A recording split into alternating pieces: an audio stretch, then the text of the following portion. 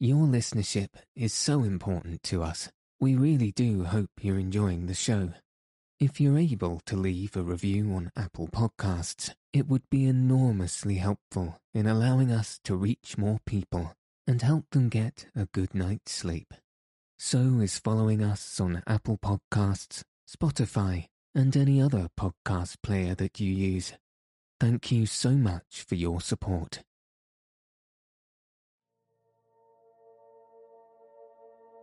Good evening. In this episode, I'll be reading The Winter's Tale, King Lear, and Twelfth Night from William Shakespeare and E. Nesbit's Beautiful Stories from Shakespeare. So let your eyes fall heavy and your breath soften as we settle in for a peaceful night's sleep.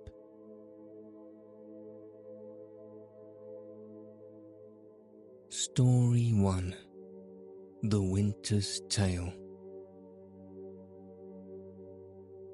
Leontes was the king of Sicily, and his dearest friend Polixenes, king of Bohemia. They had been brought up together, and only separated when they reached man's estate, and each had to go and rule over his kingdom. After many years, when each was married and had a son, Polixenes came to stay with Leontes in Sicily. Leontes was a violent-tempered man and rather silly, and he took it into his stupid head that his wife, Hermione, liked Polixenes better than she did him, her own husband. When once he had got this into his head, nothing could put it out, and he ordered one of his lords, Camillo, to put a poison in Polixenes's wine. Camillo tried to dissuade him from this wicked action, but finding he was not to be moved, pretended to consent. He then told Polixenes what was proposed against him, and they fled from the court of Sicily that night and returned to Bohemia, where Camillo lived on as Polixenes's friend and counsellor. Leontes threw the queen into prison, and her son, the heir to the throne, died of sorrow to see his mother so unjustly and cruelly treated. While the queen was in prison, she had a little baby, and a friend of hers, named Paulina, had the baby dressed in its best and took it to show the king, thinking that the sight of his helpless little daughter would soften his heart towards his dear queen, who had never done him any wrong and who loved him a great deal more than he deserved. But the king would not look at the baby, and ordered Paulina's husband to take it away in a ship and leave it in the most desert and dreadful place he could find, which Paulina's husband, very much against his will, was obliged to do. Then the poor queen was brought up to be tried for treason in preferring Polixenes to her king. But really she had never thought of anyone except Leontes, her husband. Leontes had sent some messengers to ask the god, Apollo, whether he was not right in his cruel thoughts of the queen. But he had not patience to wait till they came back, and so it happened that they arrived in the middle of the trial. The oracle said, Hermione is innocent, Polixenes blameless, Camillo a true subject, Leontes a jealous tyrant, and the king shall live without an heir, if that which is lost be not found. Then a man came and told them that the little prince was dead. The poor queen, hearing this, fell down in a fit, and then the king saw how wicked and wrong he had been. He ordered Paulina and the ladies who were with the queen to take her away and try to restore her. But Paulina came back in a few moments and told the king that Hermione was dead. Now Leontes' eyes were at last opened to his folly. His queen was dead, and the little daughter who might have been a comfort to him had been sent away to be prey of wolves and kites. Life had nothing left for him now. He gave himself up to grief and passed in many sad years of prayer and remorse. The baby princess was left on the sea coast of Bohemia, the very kingdom where Polixenes reigned.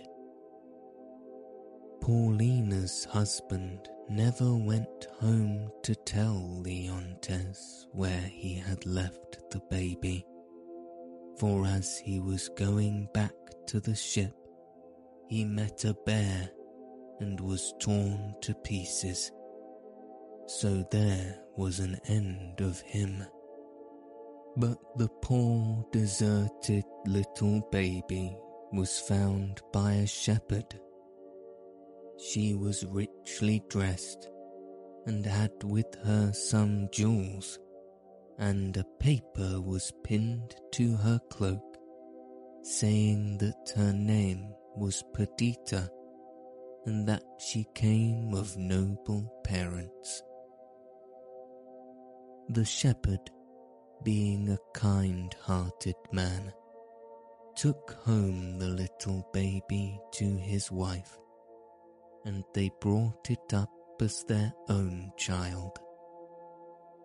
She had no more teaching than a shepherd's child generally has, but she inherited from her royal mother many graces and charms, so that she was quite different from the other maidens in the village where she lived.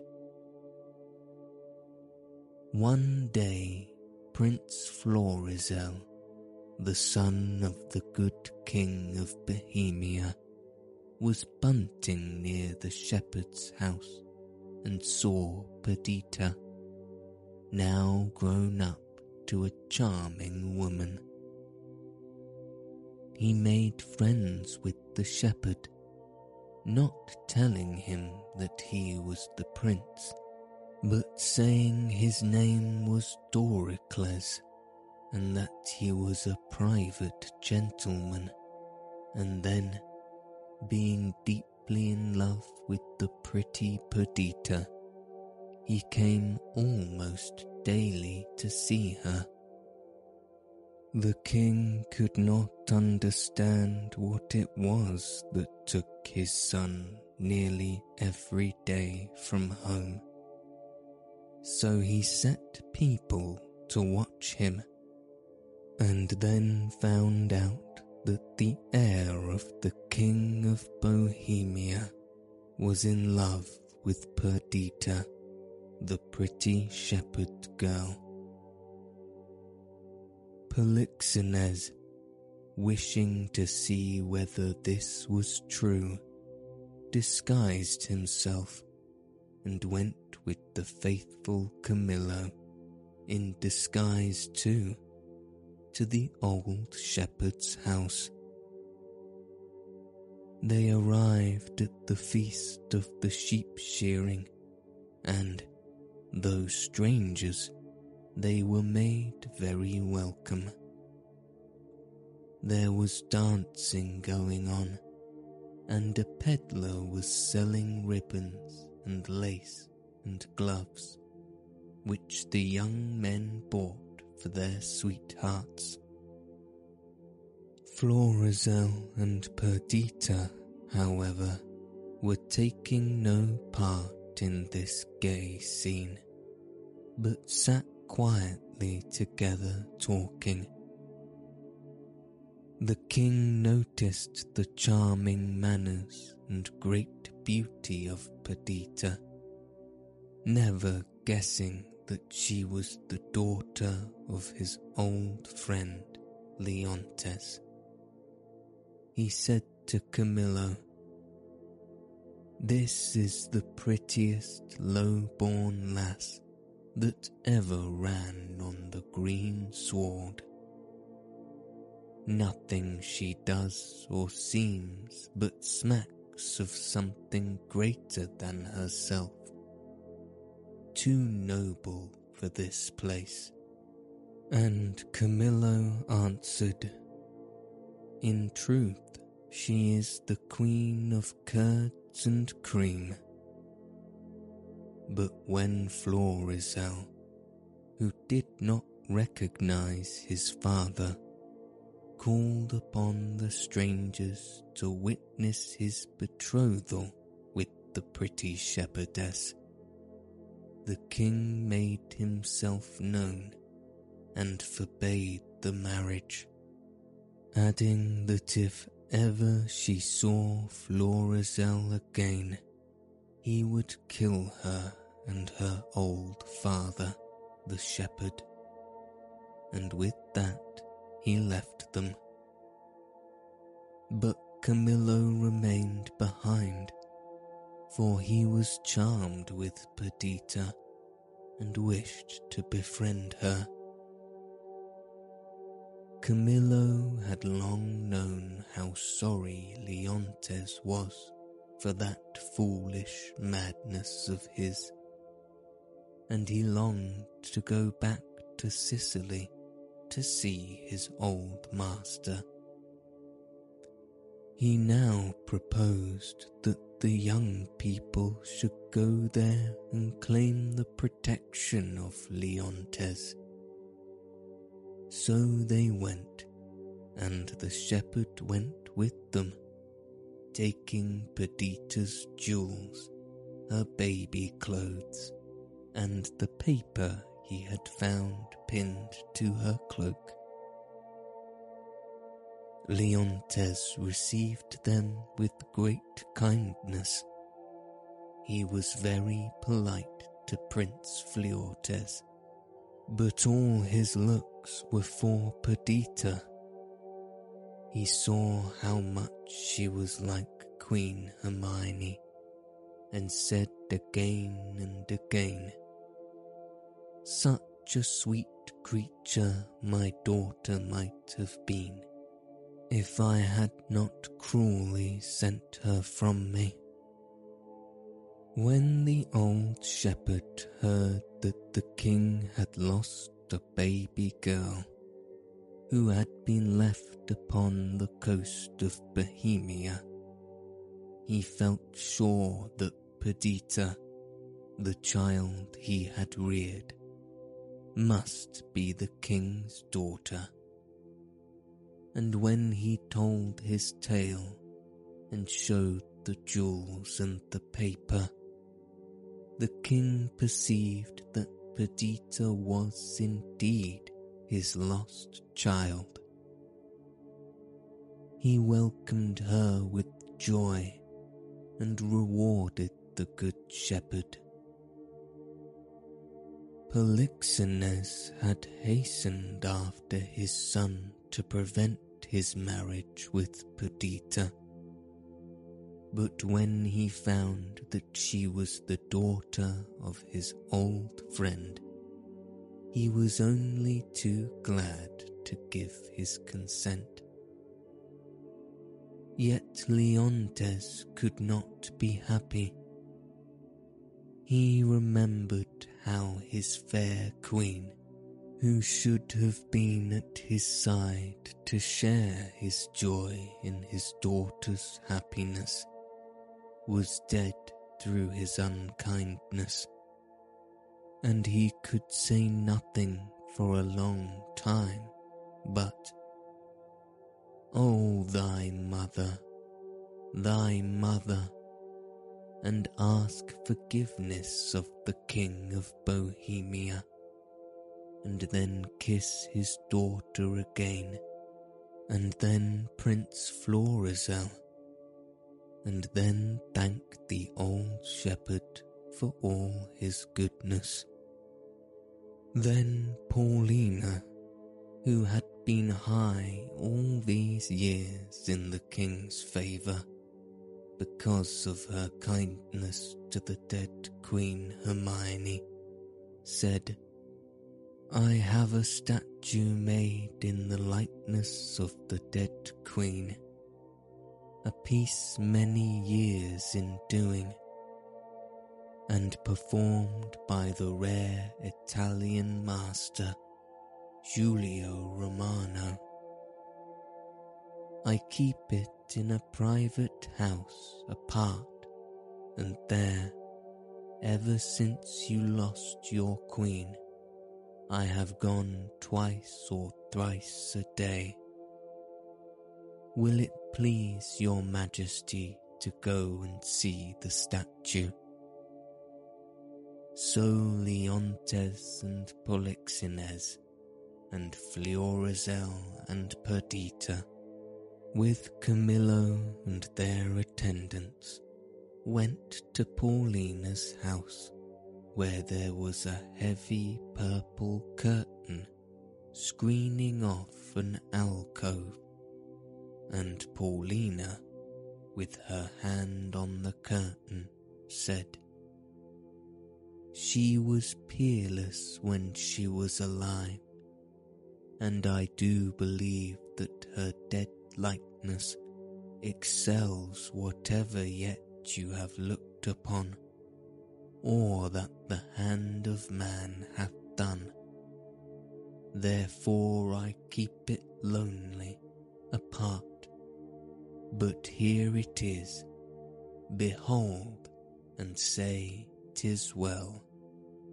And with that she drew back the curtain and showed them the statue. The king gazed and gazed on the beautiful statue of his dead wife, but said nothing. "I like your silence," said Paulina. "It the more shows off your wonder. But speak, is it not like her?" "It is almost herself," said the king. "And yet, Paulina, Hermione was not so much wrinkled. Nothing so old as this seems." "Oh, not by much," said Polixenes. How? Said Paulina. That is the cleverness of the carver, who shows her to us as she would have been had she still lived till now. And still, Leontes looked at the statue and could not take his eyes away.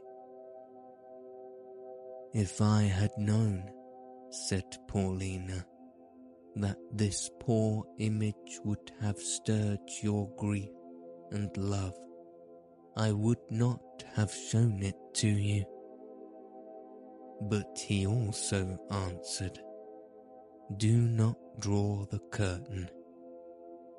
No, you must not look any longer, said Paulina, or you will think it moves. Let be, said the king. Would you not think it breathed? I will draw the curtain, said Paulina. You will think it lives presently.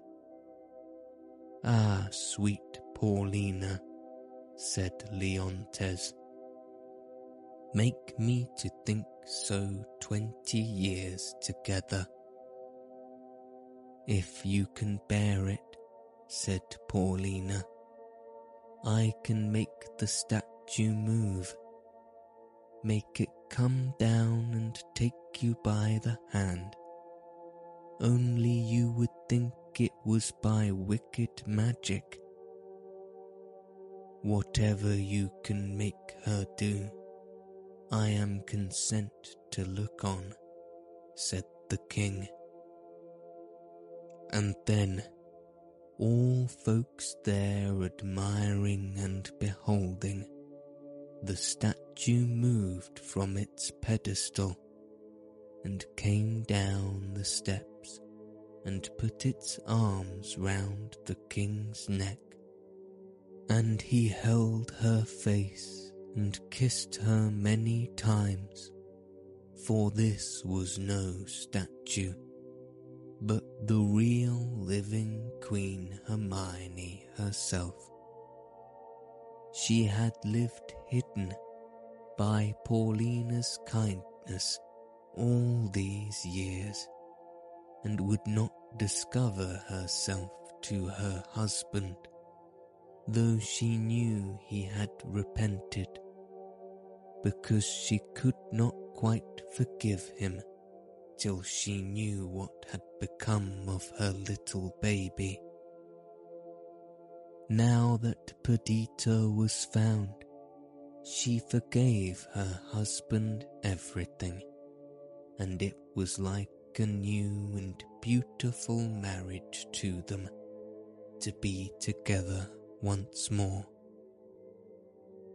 Florizel and Perdita were married and lived long and happily. To Leontes his many years of suffering were well paid for in the moment when, after long grief and pain, he felt the arms of his true love around him once again.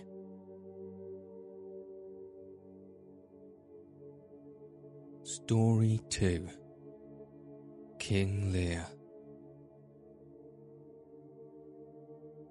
King Lear was old and tired. He was aweary of the business of his kingdom, and wished only to end his days quietly near his 3 daughters. 2 of his daughters were married to the Dukes of Albany and Cornwall, and the Duke of Burgundy and the King of France were both suitors for the hand of Cordelia, his youngest daughter.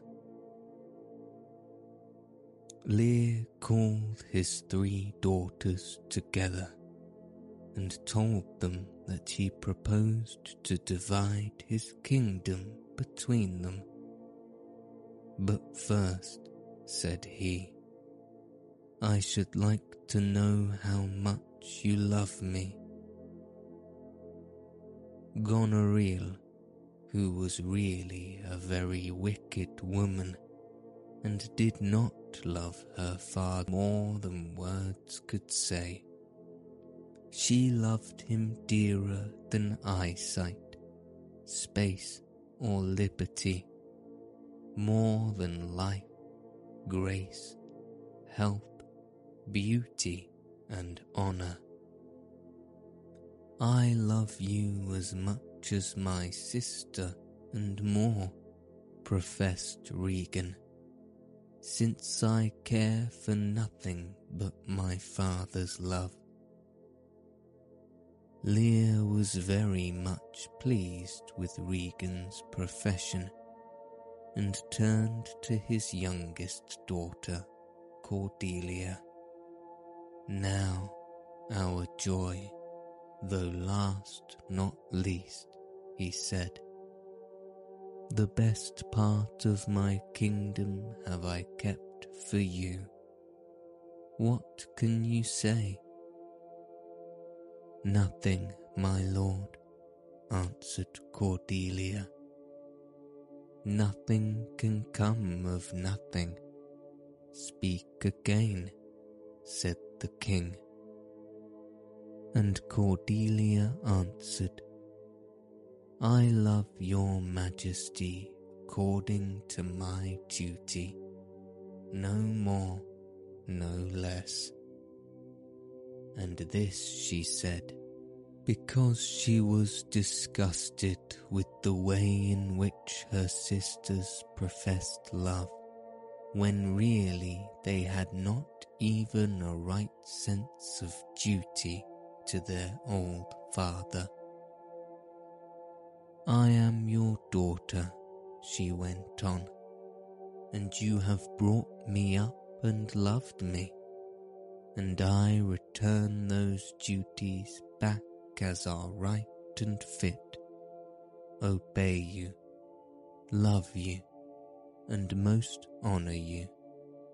Lear, who loved Cordelia best, had wished her to make more extravagant professions of love than her sisters.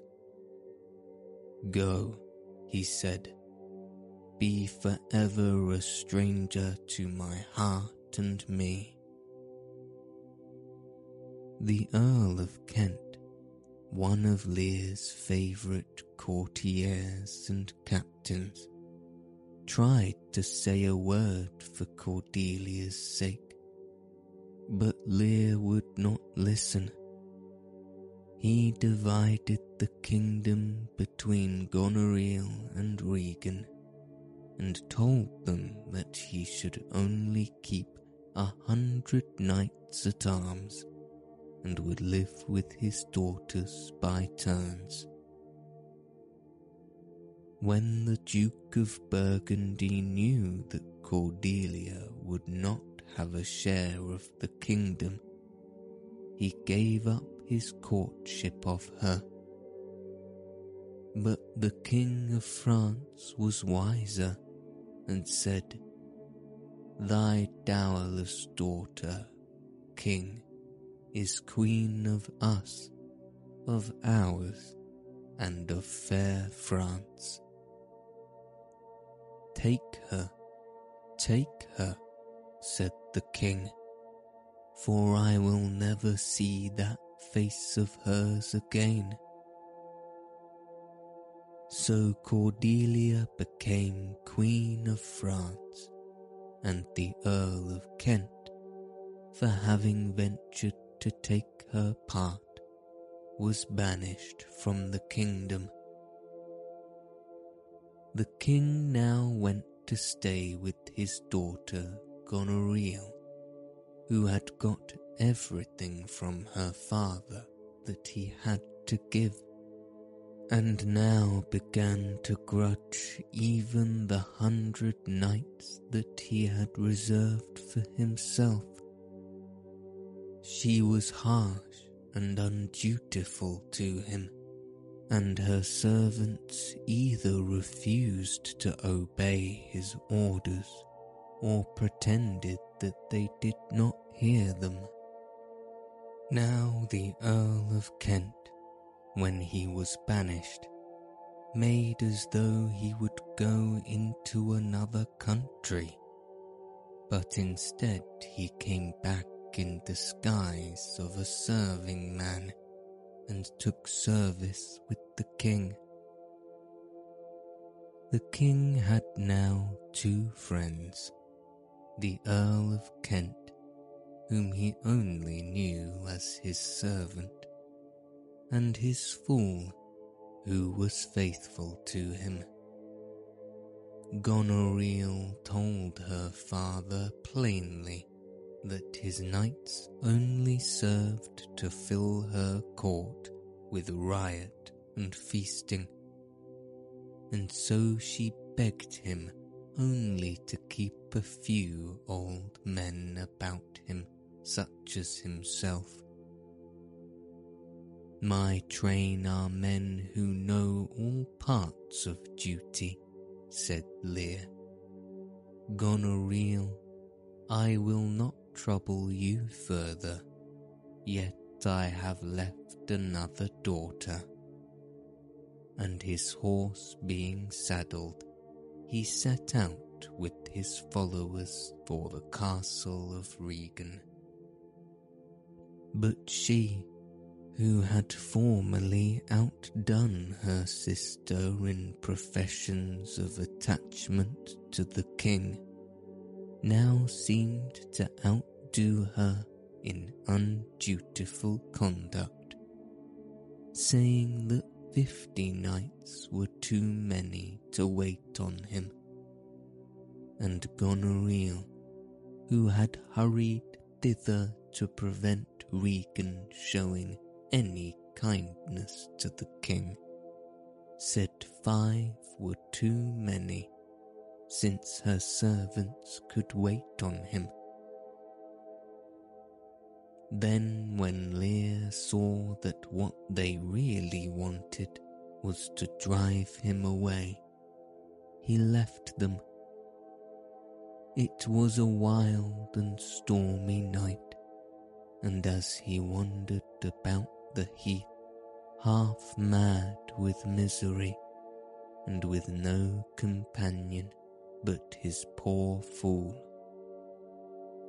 But presently his servant, the good Earl of Kent, met him, and at last persuaded him to lie down in a wretched little hovel. At daybreak, the Earl of Kent removed his royal master to Dover, and hurried to the court of France to tell Cordelia what had happened. Cordelia's husband gave her an army, and with it she landed at Dover. Here she found poor King Lear, wandering about in the fields, wearing a crown of nettles and weeds. They brought him back and fed and clothed him, and Cordelia came to him and kissed him. You must bear with me, said Lear. Forget and forgive. I am old and foolish. And now he knew at last which of his children it was that loved him best, and who was worthy of his love.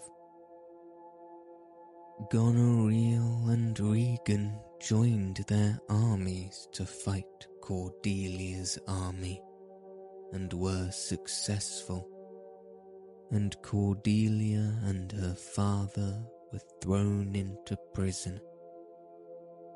Then Goneril's husband, the Duke of Albany, who was a good man and had not known how wicked his wife was, heard the truth of the whole story. And when Goneril found that her husband knew her for the wicked woman she was, she killed herself, having a little time before given a deadly poison to her sister Regan out of a spirit of jealousy. But they had arranged that Cordelia should be hanged in prison, and though the Duke of Albany sent messengers at once, it was too late. The old king came staggering into the tent of the Duke of Albany, carrying the body of his dear daughter Cordelia in his arms. And soon after, with words of love for her upon his lips, he fell with her still in his arms and died. Story 3. 12th Night.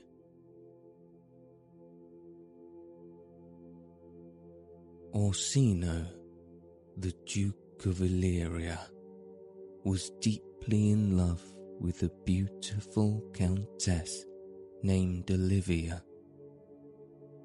Yet was all his love in vain, for she disdained his suit, and when her brother died, she sent back a messenger from the Duke, bidding him tell his master that for 7 years she would not let the very air behold her face, but that, like a nun, she would walk veiled, and all this for the sake of a dead brother's love, which she would keep fresh and lasting in her sad remembrance. The Duke longed for someone to whom he could tell his sorrow, and repeat over and over again the story of his love. And chance brought him such a companion, for about this time a goodly ship was wrecked on the Illyrian coast, and among those who reached land in safety were the captain and a fair young maiden named Viola. But she was little grateful for being rescued from the perils of the sea, since she feared that her twin brother was drowned, Sebastian, as dear to her as the heart in her bosom, and so like her that, but for the difference in their manner of dress, one could hardly be told from the other. The captain, for her comfort, told her that he had seen her brother bind himself to a strong mast that lived upon the sea, and that thus there was hope that he might be saved. Viola now asked in whose country she was, and learned that the young Duke Orsino ruled there, and was a noble in his nature as in his name. She decided to disguise herself in male attire and seek for employment with him as a page.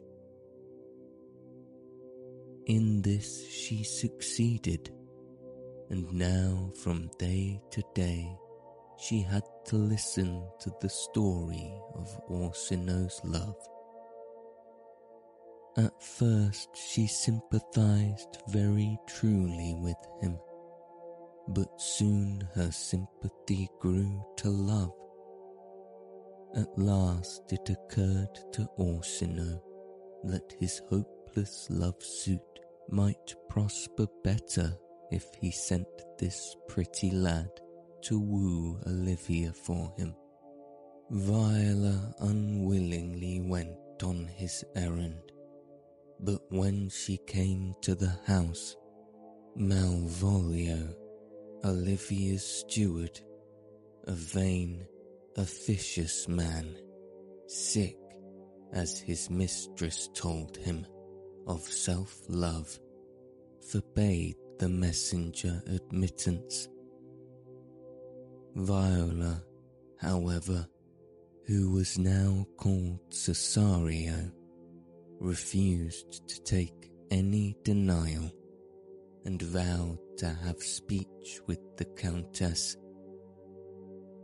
Olivia, hearing how her instructions were defied and curious to see this daring youth, said, "We'll once more hear Orsino's embassy." When Viola was admitted to her presence and the servants had been sent away, she listened patiently to the reproaches which this bold messenger from the Duke poured upon her, and listening, she fell in love with the supposed Cesario. And when Cesario had gone, Olivia longed to send some love token after him. So, calling Malvolio, she bade him follow the boy. "He left this ring behind him," she said, taking one from her finger. "Tell him I will none of it." Malvolio did as he was bid, and then Viola, who of course knew perfectly well that she had left no ring behind, saw with a woman's quickness that Olivia loved her. Then she went back to the Duke, very sad at heart for her lover, and for Olivia, and for herself. It was but cold comfort she could give Orsino, who now sought to ease the pangs of despised love by listening to sweet music, while Cesario stood by his side. "Ah," said the Duke to his page that night, "you too have been in love." "A little," answered Viola. "What kind of woman is it?" he asked. "Of your complexion," she answered. "What years, I faith?" was his next question. To this came the pretty answer, "About your years, my lord." "Too old, by heaven," cried the Duke. "Let still the woman take an elder than herself." And Viola very meekly said, "I think it well, my lord." And by, Orsino begged Cesario once more to visit Olivia, and to plead his love suit. But she, thinking to dissuade him, said, "If some lady loved you as you love Olivia—" "Ah, that cannot be," said the Duke. "But I know," Viola went on, "what love woman may have for a man. My father had a daughter loved a man, as it might be," she added, blushing. "Perhaps were I a woman, I should love your lordship. And what is her history? He asked. A blank, my lord, Viola answered. She never told her love, but let concealment like a worm in the bud feed on her damask cheek. She pined in thought, and with a green and yellow melancholy she sat, like patience on a monument, smiling at grief. Was not this love indeed? But died thy sister of her love, my boy? The Duke asked, and Viola, who had all the time been telling her own love for him in this pretty fashion, said, I am all the daughters my father has, and all the brothers. Sir, shall I go to the lady?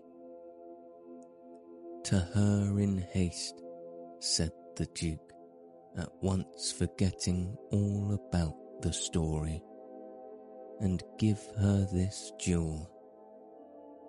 So Viola went, and this time poor Olivia was unable to hide her love, and openly confessed it with such passionate truth that Viola left her hastily, saying, Never more will I deplore my master's tears to you.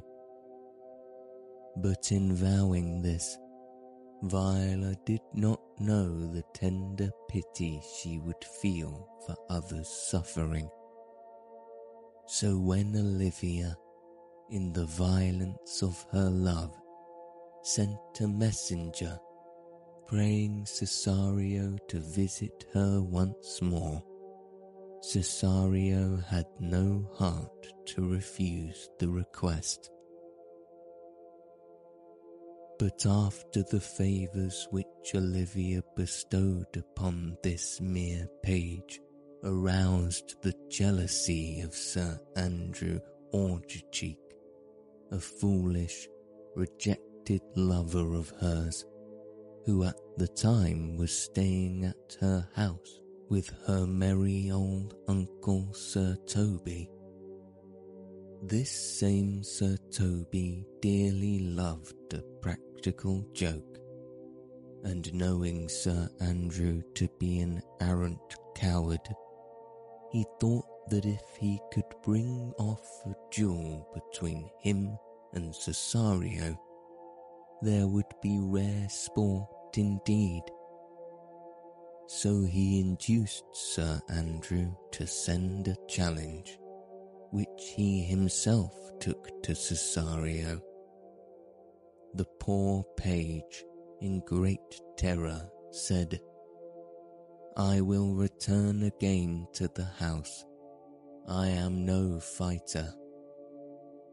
Back you shall not to the house, said Sir Toby, unless you fight me first. And as he looked a very fierce old gentleman, Viola thought it best to wait Sir Andrew's coming, and when he at last made his appearance, in a great fright, if the truth had been known, she trembling drew her sword, and Sir Andrew, in like fear, followed her example. Happily for them both, at this moment some officers of the court came on the scene and stopped the intended duel. Viola gladly made off with what speed she might, while Sir Toby called after her, a very paltry boy, and more a coward than a hare. Now, While these things were happening, Sebastian had escaped all the dangers of the deep and had landed safely in Illyria, where he determined to make his way to the Duke's court. On his way thither, he passed Olivia's house just as Viola had left it in such a hurry.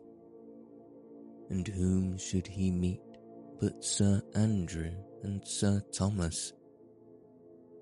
Sir Andrew, mistaking Sebastian for the cowardly Cesario, took his courage in both hands, and walking up to him, struck him, saying, "There's for you."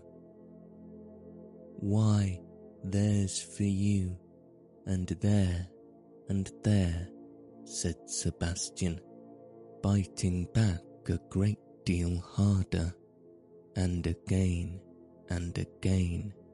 till Sir Toby came to the rescue of his friend.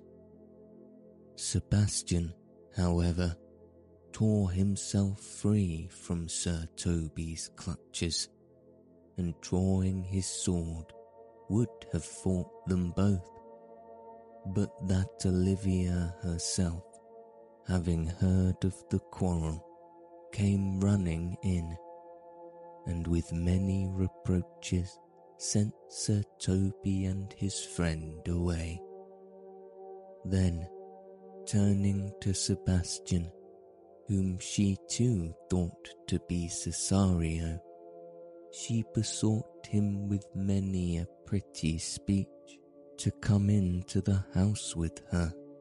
Sebastian, half dazed and all delighted with her beauty and grace, readily consented, and that very day, so great was Olivia's haste that they were married before she had discovered that he was not Cesario, or Sebastian was quite certain whether or not he was in a dream. Meanwhile, Orsino, hearing how ill Cesario sped with Olivia, visited her himself, taking Cesario with him. Olivia met them both before her door, and seeing, as she thought, her husband there, reproached him for leaving, while to the Duke she said that his suit was as fat and wholesome to her as a howling after music.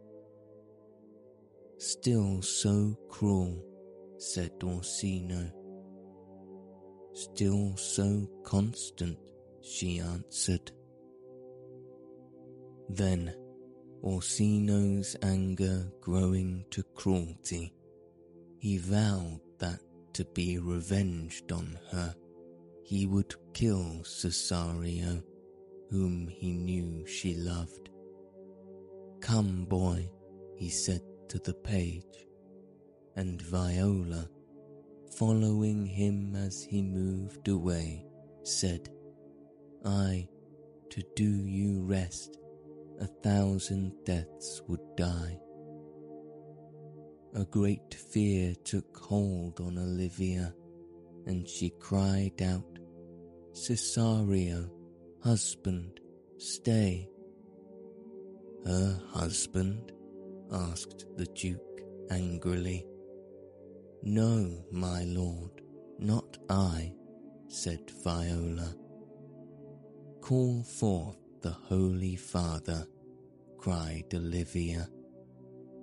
And the priest who had married Sebastian and Olivia, coming in, declared Cesario to be the bridegroom. "O thou dissembling cub," the Duke exclaimed, "farewell, and take her, but go where thou and I henceforth may never meet."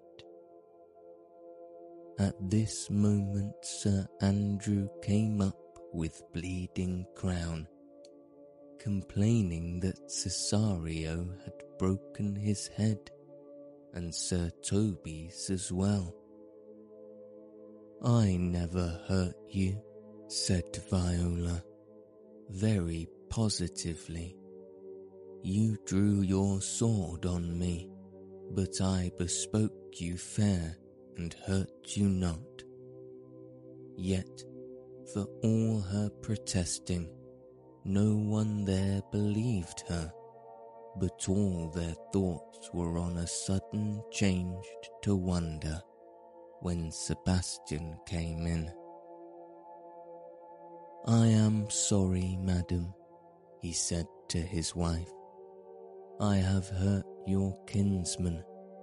Pardon me, sweet, even for the vows we made each other so late ago. One face, one voice, one habit, and two persons," cried the Duke, looking first at Viola and then at Sebastian. "An apple cleft in two," said one who knew Sebastian, "is not more twin than these two creatures. Which is Sebastian?" "I never had a brother," said Sebastian. "I had a sister, whom the blind waves and surges have devoured. Were you a woman," he said to Viola, "I should let my tears fall upon your cheek and say, 'Thrice welcome, drowned Viola.'" Then Viola, rejoicing to see her dead brother alive, confessed that she was indeed his sister Viola. As she spoke, Orsino felt the pity that is akin to love.